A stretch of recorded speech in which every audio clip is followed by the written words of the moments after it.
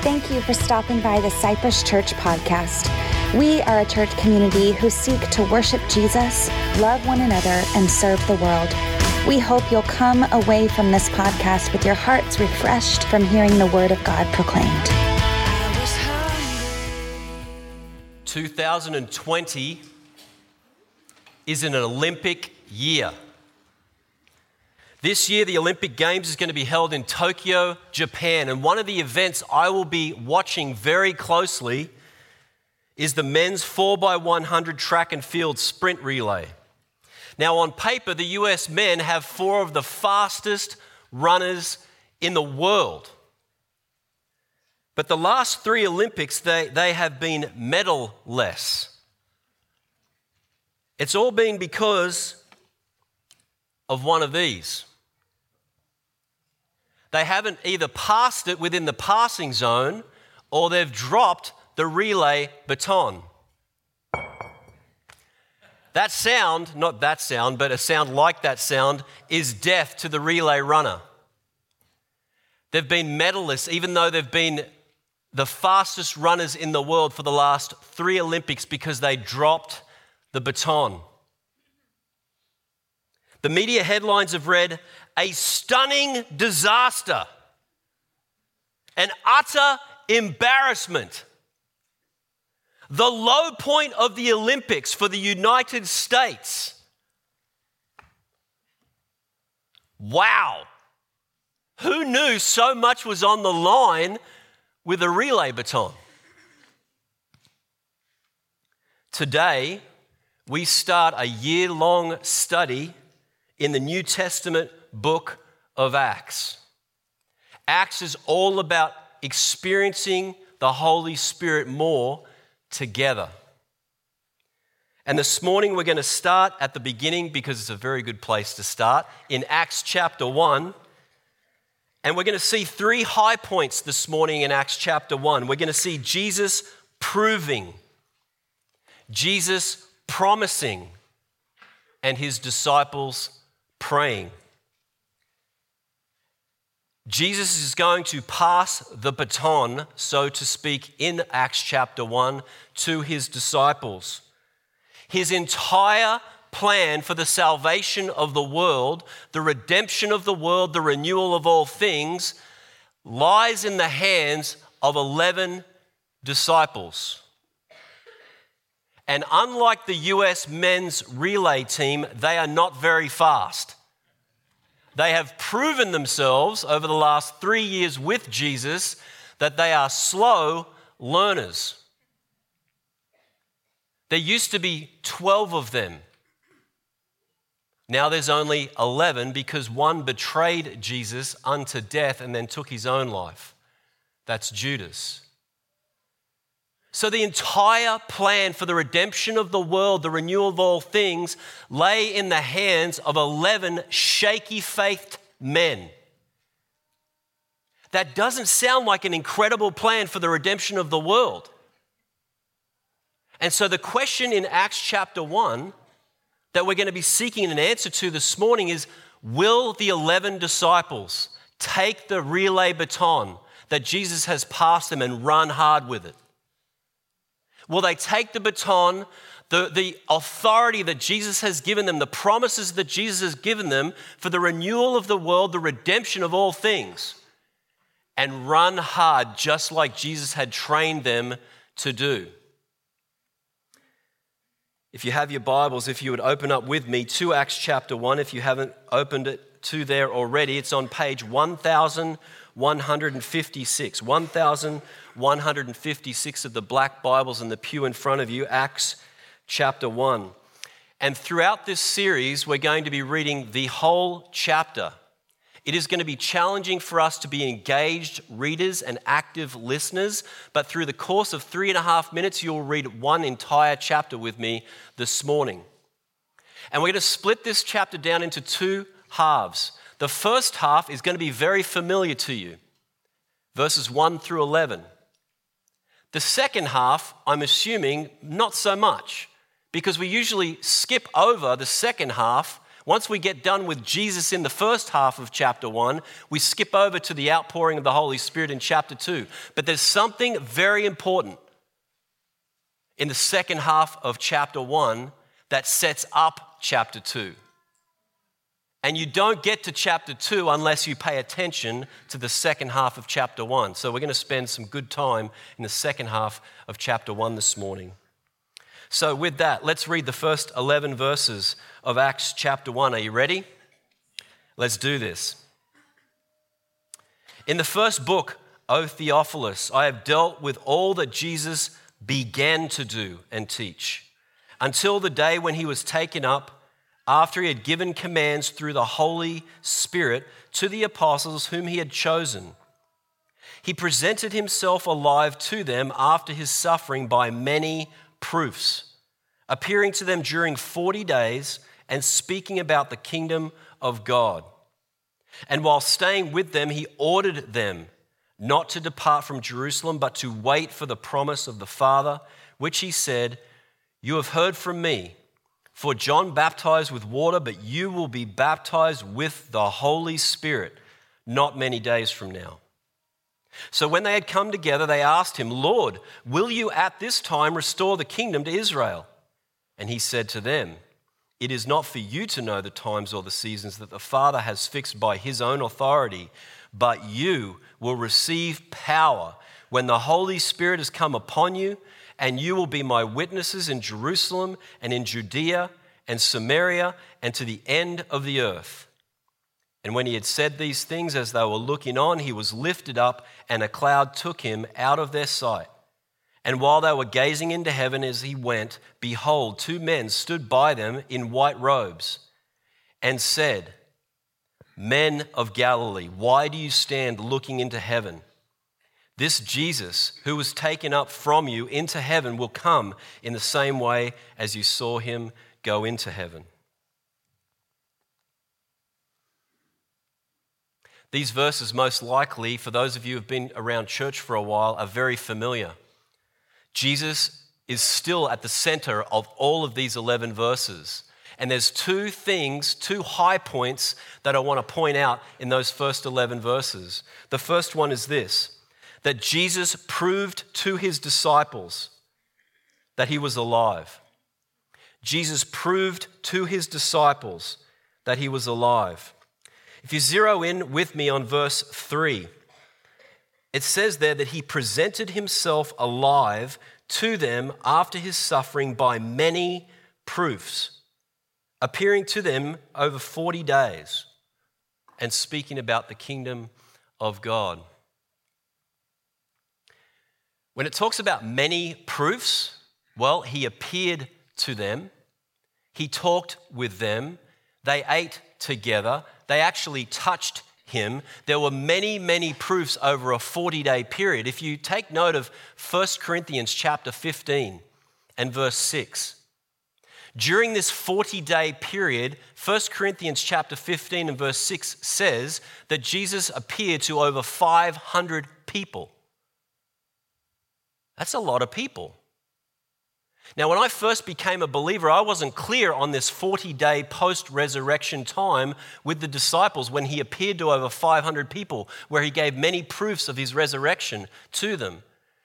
In my mind, it was Jesus died, and then 3 days later he was resurrected, and after his resurrection on that same day, he ascended into heaven. And then I read Acts chapter 1, these first 11 verses, and I realized, whoa, he was around for 40 days. He appeared to over 500 people. He gave them many proofs. One of the primary purposes of Jesus during this 40-day time was to prove to his disciples that he was indeed resurrected from the dead. Somehow, as a new believer, when I learned that made Jesus' resurrection legit to me.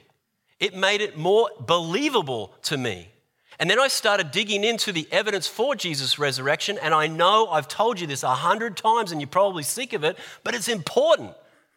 Jesus' resurrection is the most well-attested ancient event of history, of any event in ancient history. There is more evidence for the resurrection of Jesus of Nazareth than any other event in ancient history. That is extraordinary to me because it seems like the most unbelievable thing about Christianity.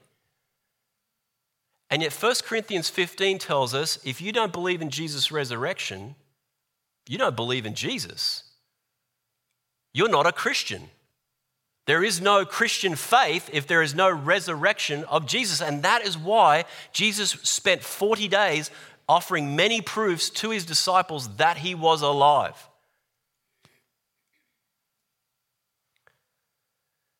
Probably one of the most stark, stunning evidences of Jesus' resurrection is in this passage, but it's down in verse 14. Look at verse 14 with me. As it's describing the 120 believers in the early church, it says, and all these with one accord were devoting themselves to prayer, together with the women and Mary, the mother of Jesus, and his brothers. I have those words underlined, and his brothers, in my Bible. Now, if you've been reading through the Gospels, you will know that Jesus' younger brothers did not believe that Jesus was God's anointed king. They didn't believe he was the Savior of the world. John chapter 7, verse 5 tells us very plainly, Jesus' younger brothers did not believe in him. That's before his death. In Mark chapter 3, verse 21, it actually says it's not just that they didn't believe in him, they actually thought he was out of his mind. They thought he was crazy. They thought he had lost it. He was walking around talking like he was God. They had grown up with him in the same little town of Nazareth with him, learning to be carpenters with him. This isn't the Savior of the world. This is Jesus. That was before Jesus' death, and after his resurrection, who should be among all of the believers uniting together with prayer and his brothers? How in the world do you explain the radical transformation in the lives of Jesus' brothers from thinking he is out of his mind before his death to believing in him after his resurrection? James, Jesus' younger brother, ends up becoming a leader in the early church. We'll see this later in the book of Acts. So much so, not just that he's taking over this leadership position in the church, but he's actually willing to be beheaded rather than relent of saying that Jesus was the resurrected Savior of the world. He was willing to die rather than recant of his brother's resurrection. He had seen many proofs during this 40-day period, and it had radically shifted his life. Now he went from thinking his brother was a crazy person to worshiping him as the Savior of the world. That is people who study the resurrection, people who don't believe in the resurrection, aren't able to explain this radical transformation in James and the other brothers' lives. Before, crazy. After, wholehearted surrender to this one who they called brother and now they call king. What you see in these verses is that the more convinced we become about Jesus' resurrection, the more your relationship with Jesus will come alive. So do not be afraid to dig in to the evidence for Jesus' resurrection, because it was one of his primary purposes during this 40-day period was to prove that he was alive, present himself by many proofs that he was alive. Don't be afraid to dig into the evidence for the resurrection. The second high point I want to point out with you is this. Number 2, Jesus promised the Holy Spirit. Jesus promised the Holy Spirit in verse 4. As soon as the book of Acts opens up, we are immediately introduced to the Holy Spirit. 4 times throughout this chapter, you'll see the Holy Spirit referenced by name. Verse 2, verse 5, verse 8, and verse 16. We have the Holy Spirit mentioned by name. But I want you to zero in on verse 4 with me for a moment. It says, "And while staying with them, Jesus ordered them not to depart from Jerusalem, but to wait for the promise of the Father, which was the Holy Spirit." When it says there that Jesus ordered them, think of a military commander issuing an order that must be obeyed. It was clear, it was strong, it was an order. This is a strong, what did he order them to do? Stay in Jerusalem and wait. Wait for the Holy Spirit. Don't start going out and doing all this other stuff. Don't start getting active before you've actually had the Spirit come upon you. Wait. He ordered them. So he promises them the Holy Spirit, and then he orders them to wait until they receive the Holy Spirit. As we begin this study, this year-long study through the book of Acts and learning about experiencing the Holy Spirit more, let's understand that this is quite an intimidating moment. We have 350 or so people, all with varying, diverse experiences and levels of experiencing the Holy Spirit. Some of you have experienced the Holy Spirit a lot. Some of you have experienced the Holy Spirit a very little. Just because someone's been a Christian for a long time and may even be in leadership, do not assume they have had a lot of experience with the Holy Spirit. Just because someone talks about the Holy Spirit a lot, don't assume they know about the Holy Spirit. Quite often, the people I've met who know the Holy Spirit most and deepest are those people who are quiet and unassuming and serve behind the scenes. Listen to the words of Anne Graham Lotz. Anne Graham Lotz, I've been reading a book by her on the Holy Spirit. It's called Experiencing the Holy Spirit as Our Constant Companion. Anne Graham Lotz is the daughter of Billy Graham, the evangelist, maybe one of the most influential Christians of the 20th century. This is his daughter writing these words, so just listen to what she has to say at the beginning of her book on the Holy Spirit. Anne writes, "I grew up in the mountains of North Carolina. Most of my memories are filled with warmth, love, and fun that included hiking with my family on the ridge behind our home, enjoying Chinese meals together, complete with chopsticks, playing Bible games with my grandparents, and taking my dog to McDonald's so he could have a hamburger without the pickle." I'm not giving my dog a McDonald's hamburger. "One thing I don't remember is anything about the Holy Spirit. Even though Jesus was beloved, obeyed, and served by my parents and grandparents, and even though Jesus was central to my family, I don't remember being taught about the Holy Spirit. The only recollection I have to any mention of the Holy Spirit was from church. At the end of the service, the pastor would pronounce the benediction, and it would always end in the name of the Father and of the Son and of the Holy Ghost. That's all I remember about the Holy Spirit growing up." What we are going to be seeking to do as a church, recognizing there is a diversity of experience and levels of experience with respect to the Holy Spirit, we're going to seek to build together an understanding of who the Holy Spirit is and how he works together this year.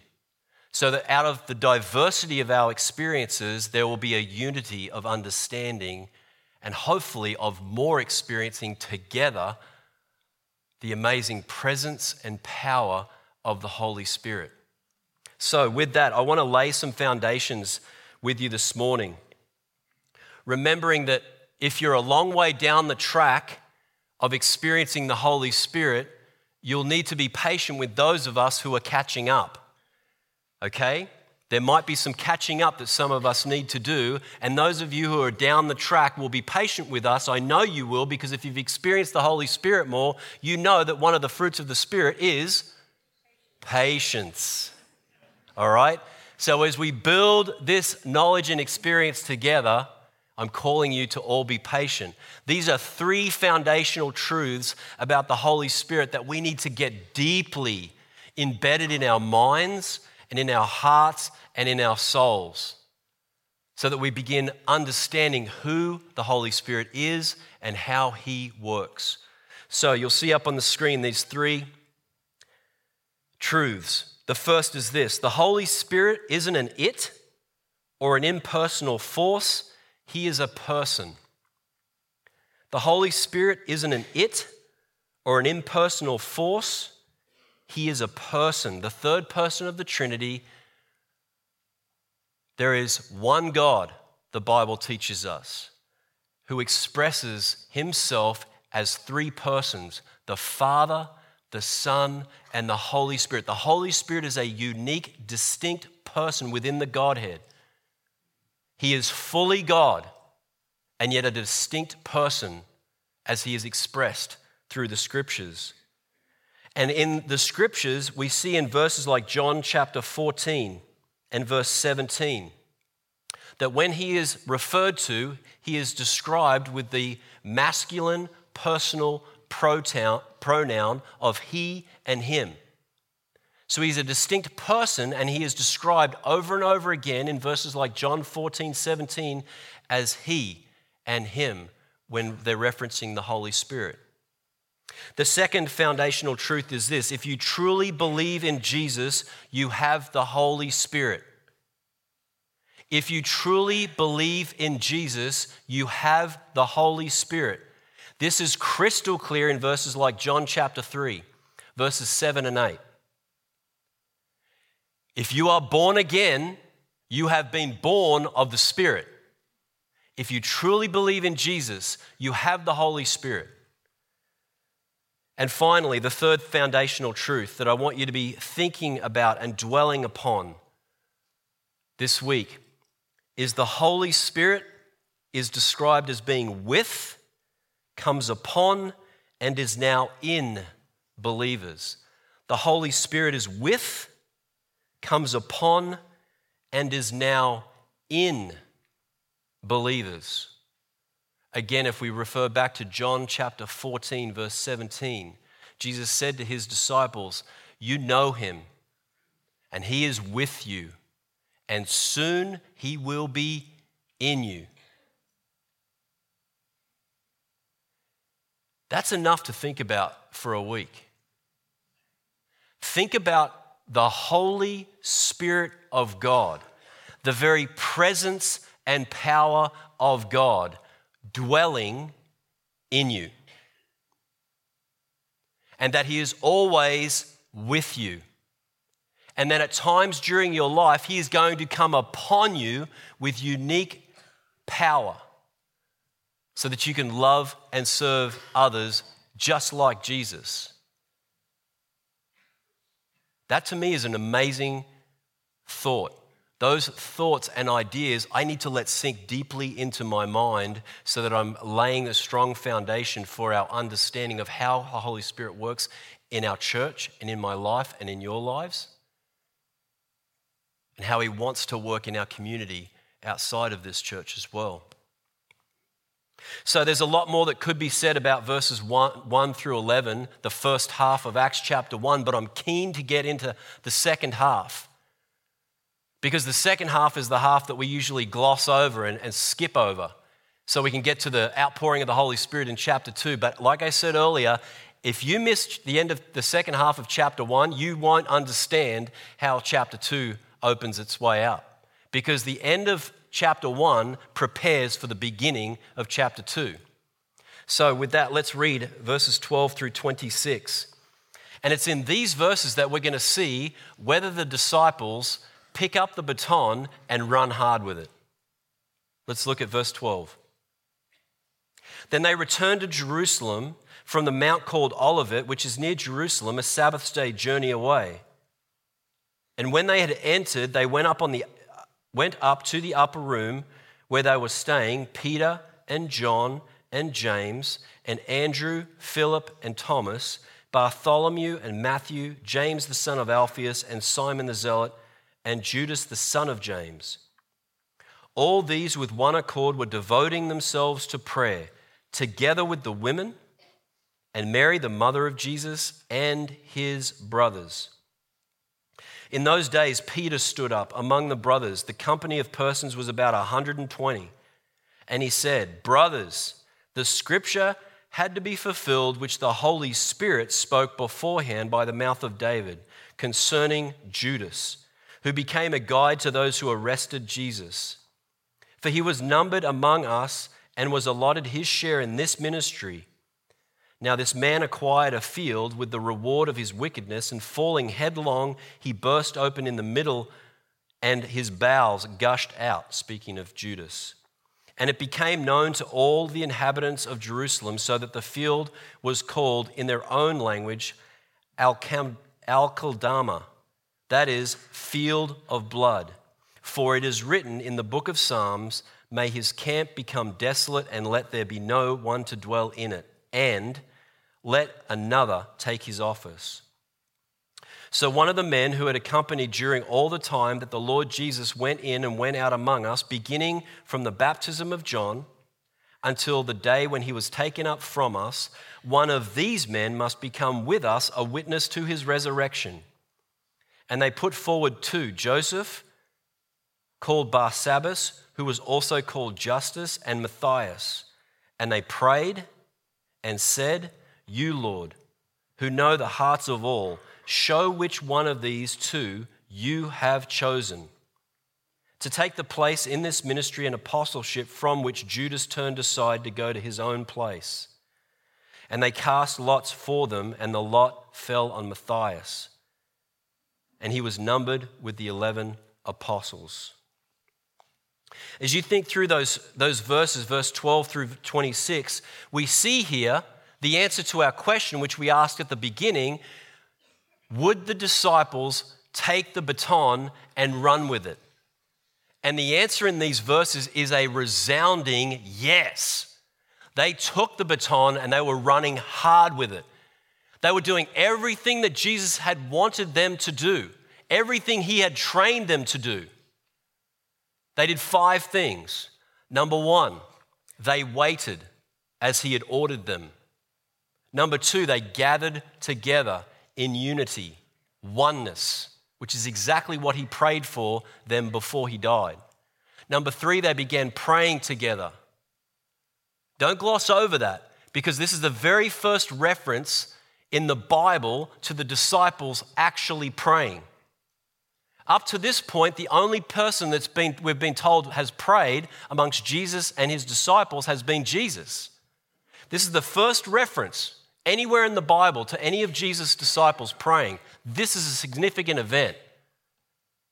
Now they don't have Jesus praying with them and for them. Now they have to do it, and they stepped up into that place. Number 4, they started scripturing. What do I mean by that? They started quoting scripture to one another.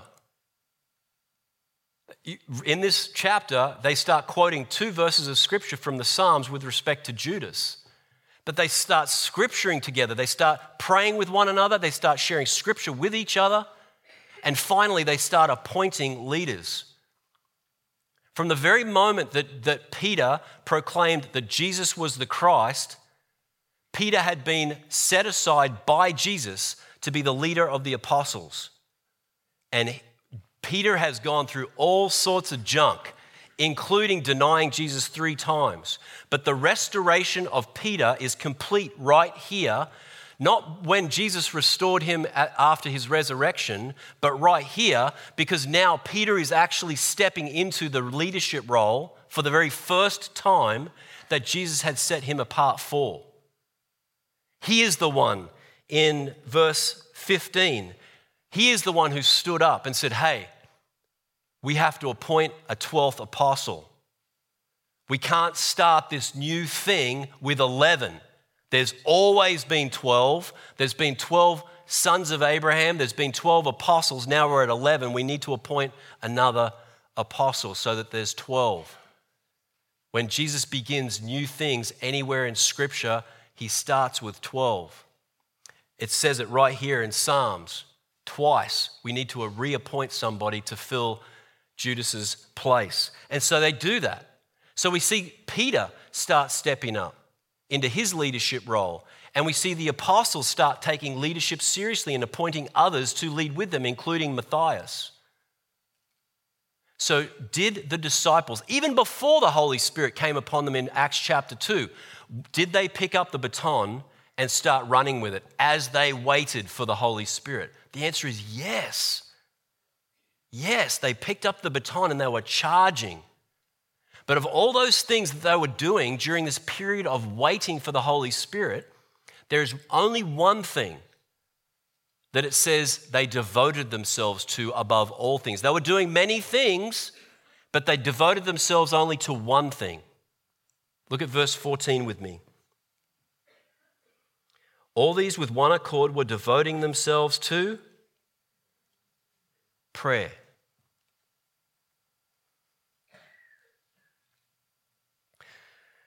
Those who study revivals throughout church history will call this kind of prayer devotion that we read about in verse 14. They call this kind of prayer devotion, they call it learning to pray travailing prayers together. Travailing prayers. That's a good word. Travailing prayers is where the church begins to pray for an outpouring of the Holy Spirit. And they don't just stop after one time, they keep praying. And they keep praying and travailing in prayer until the Holy Spirit descends upon them. They travail in prayer, they keep persisting. There's a resilience and a grit to their prayers where they keep praying for the coming of the Holy Spirit upon them. And they'll wait. And they won't try to get ahead of the Lord, but they'll wait and they'll travail in prayer. This is the one thing the disciples devoted themselves to as they waited. Above all things, they devoted themselves to praying for the coming of the Holy Spirit, and they did not let up until he came. Now, this kind of travailing prayer can begin with one person in a church. That's how God did it in the 1850s in this country. Started with a man named Jeremy Lanphier. Jeremy Lanphier was an ordinary man who loved Jesus in the city of New York in the 1850s. And God burdened Jeremy's heart to begin praying for an outpouring of the Holy Spirit. As he looked around this country, it seemed like the whole country was falling apart. And God burdened him to begin praying not for a bunch of different things, but for the Holy Spirit to be poured out on his church. And so he went out, he was a businessman, he went out with a bunch of flyers and he canvassed as much of the city as he could with these flyers, calling people to pray on Wednesdays for 1 hour. And the first day that this prayer meeting was going to begin in the hall of his church, he showed up at the time that was appointed, and he was the only one there. And so he started to pray. He got down on his knees and he started begging God to pour out the Holy Spirit on his church for his city. And within half an hour of that first day, there was 3 other people that joined him. And by the end of that first hour of prayer, that first Wednesday, there was about 10 people. After 6 months of praying every Wednesday for an hour at the same little hall, there was hundreds of people. And then it turned into, after a year, thousands of people throughout the city would pray at the same time on Wednesdays throughout churches in the city of New York. Well, the newspapers in New York got a hold of this story and thought this was an extraordinary thing, that all these people are taking an hour out of their Wednesday, every Wednesday, to pray for a coming of the Holy Spirit. So they actually wrote stories about it in the New York papers in that day, and those papers got spread to other cities, and the churches started praying in those other cities around this country. And what Jeremy Lanphier started that first Wednesday was what historians now call the Third Great Awakening of this country. One guy, 1 hour on a Wednesday. Leonard Ravenhill, who studies revivals, wrote this. You want to write this down, this is good. What has hell to fear other than a God-anointed, prayer-powered church? What has hell to fear other than a God-anointed, prayer-powered church? A God-anointed, prayer-powered church is dangerous in the hands of an almighty God. And right here in Acts chapter 1, we see these disciples who have been very shaky up to this point. But when Jesus left and ascended into heaven and they were looking at each other, they didn't just go, well, I guess I'll go back to fishing now. No, they dug in. They devoted themselves to prayer. They started waiting just as Jesus had commanded them. They gathered together in unity. Please take note that everything that happens in this chapter is them doing these things together. Not separately in their own individual homes. They were gathering together to pray. They were gathering together to study scripture. They were gathering together to appoint their leaders. They were gathering together to wait patiently for the coming of the Holy Spirit. There are things that we can only experience together. God calls us together as we wait for the Holy Spirit. So, with that, as you're thinking through that, just take note that the second half of Acts chapter 1 sets us up for chapter 2.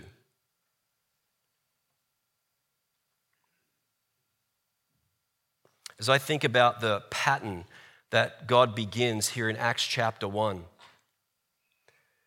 what happens before there is an outpouring of the Holy Spirit in chapter 2? There is a God-anointed, prayer-powered church who is praying devotedly, travailing in prayer together, calling on God to pour out his Holy Spirit. That's what comes before the pouring out. There has never been a revival since Acts chapter 1 in a church where prayer hasn't been the precursor to that revival. Not one. If God's people aren't praying for the Holy Spirit to come, the Holy Spirit doesn't come on that church. He'll come on some other church that does start praying. You will never find one revival in the history of the church, beginning from this point, moving forward in history, where the Holy Spirit has been poured out on a church that hasn't been calling upon God, begging God, travailing in prayer for the Holy Spirit to come. So catch this, you'll see it up on the screen. There's 3 high points in Acts chapter 1 that I've directed you to, but there's one main point that I want you to consider this week. Before we're ready to experience the Holy Spirit more, first we must learn to travail together in prayer. Before we are truly ready to experience the Holy Spirit more, first we must learn to travail together in prayer. So are you ready to learn to travail in prayer together? Because if the vision for this year, and it is, to experience the Holy Spirit more together, then we're going to have to learn to travail in prayer with one another. Because there has never been an outpouring of the Holy Spirit on any church in church history that has not first learned to travail in prayer together. So it's really easy to say, yeah, I want to experience the Holy Spirit more. But will you put in the hard yards with each other, with me, and pray and wait and continue to pray and continue to wait for as many days as it takes for the Holy Spirit to come? Are you willing to show up to the prayer meeting and pray even if you're the only one there, like Jeremy Landfield? And just continue to pray and see what God does? Do you have that kind of desire? Yeah, everyone wants to experience the Holy Spirit more. But will you put in the prayer work that lays the groundwork for that to happen? That's what we see here in Acts chapter 1. So here, I want to put some very practical next steps for us to put this together. The first Sunday of this year, we started talking about the Holy Spirit, and we passed out these orange prayer cards. Now, I've seen these posted on people's car dashboards, on their mirrors at home, on their mountain bikes.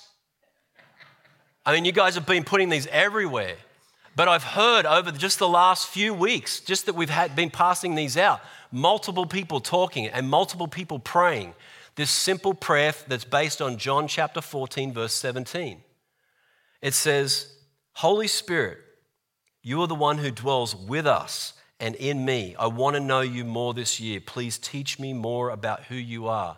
And just in the last 3 weeks, there has been more discussion about the Holy Spirit, more prayer for the Holy Spirit than I've seen ever.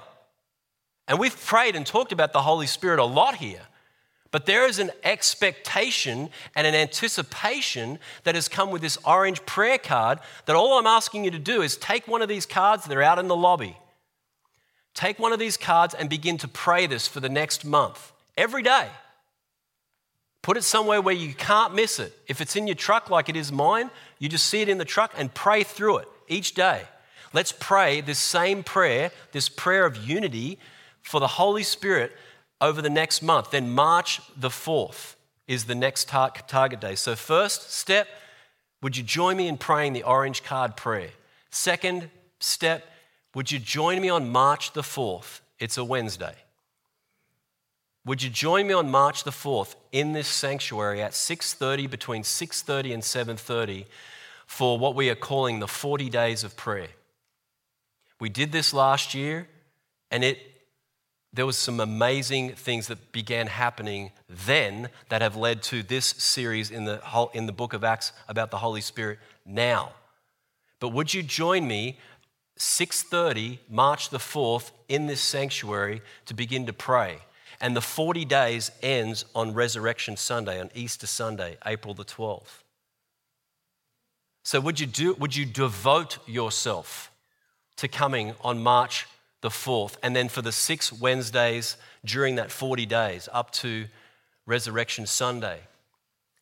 All of us want to experience the Holy Spirit more. But will you join me in learning how to travail in prayer, calling upon God, waiting upon Him? Because if we're going to experience the Holy Spirit more in the latter half of this year, it will be because we have started to travail in prayer for the Holy Spirit now. That's how it works. That's how it's always worked.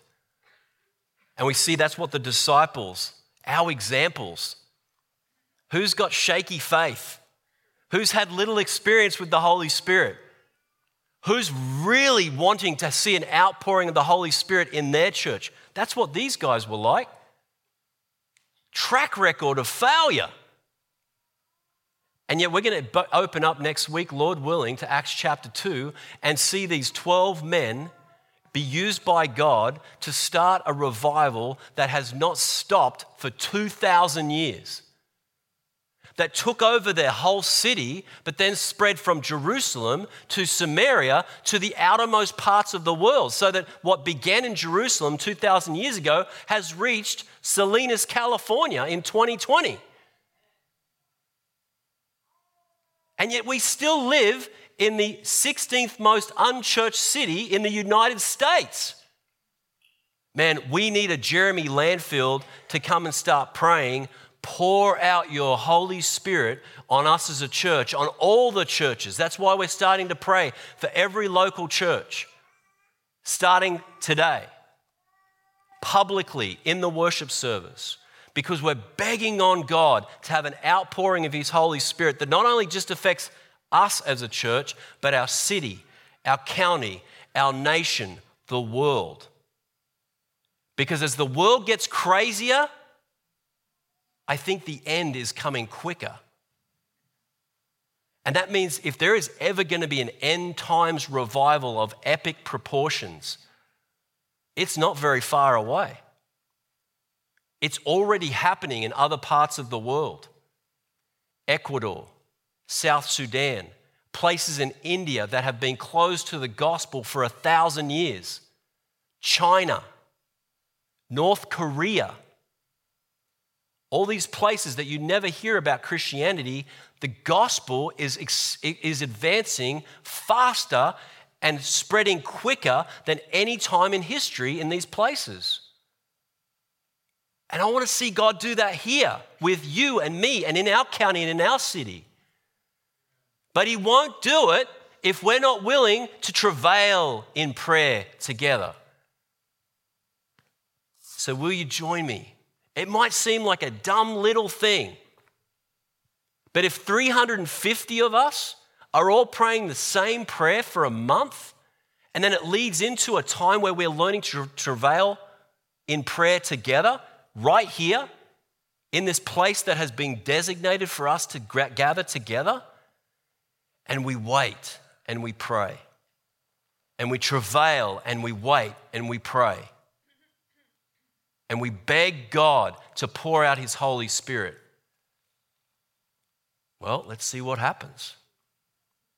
Let's see if God picks up the baton that we're going to be handing him in prayer and takes it and just goes, check this out. Boom. And we might need several months just to prepare our hearts in prayer to be ready for what he's going to do. So let's do it. Let's pray.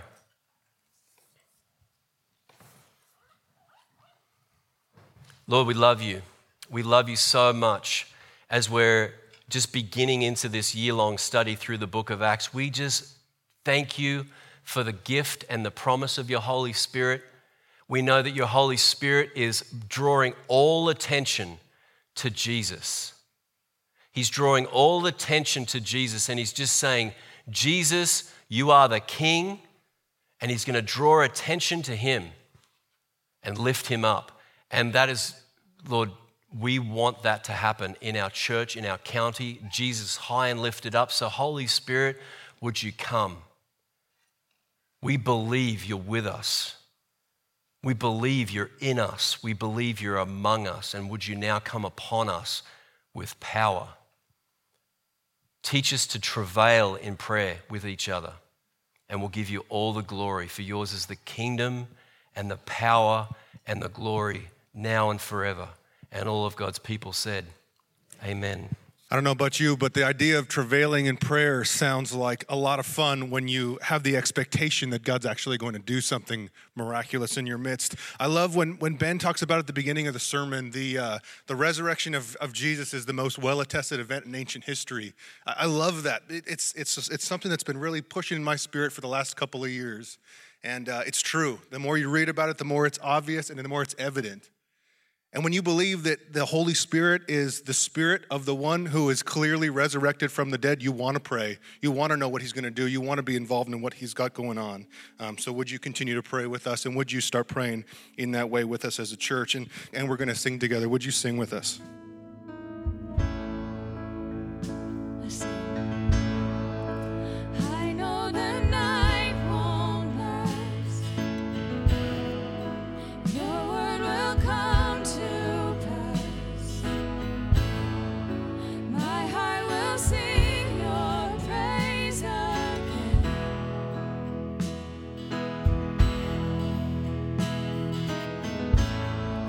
Jesus, you're still enough. Keep me within your love. Oh, my heart will sing your praise again.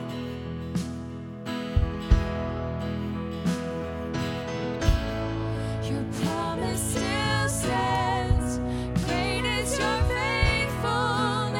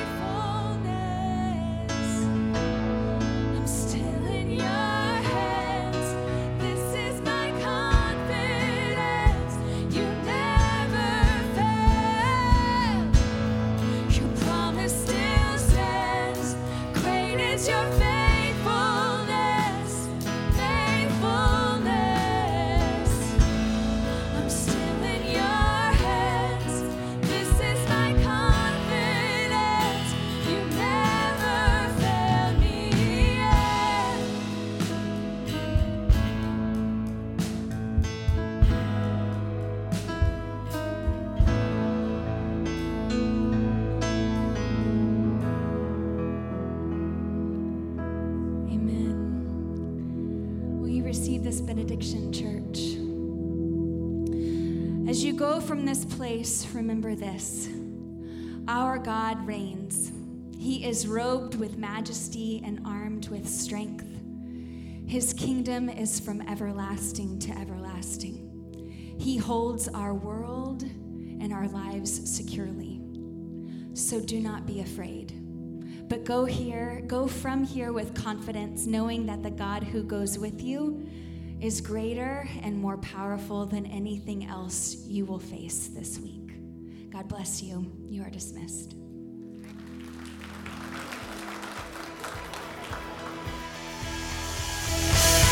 Thank you again for listening to our podcast. If you'd like to know more information about our community, please visit cypresschurch.org. And as always, we would love to see you every Sunday at 10 a.m. for worship. Have a blessed week.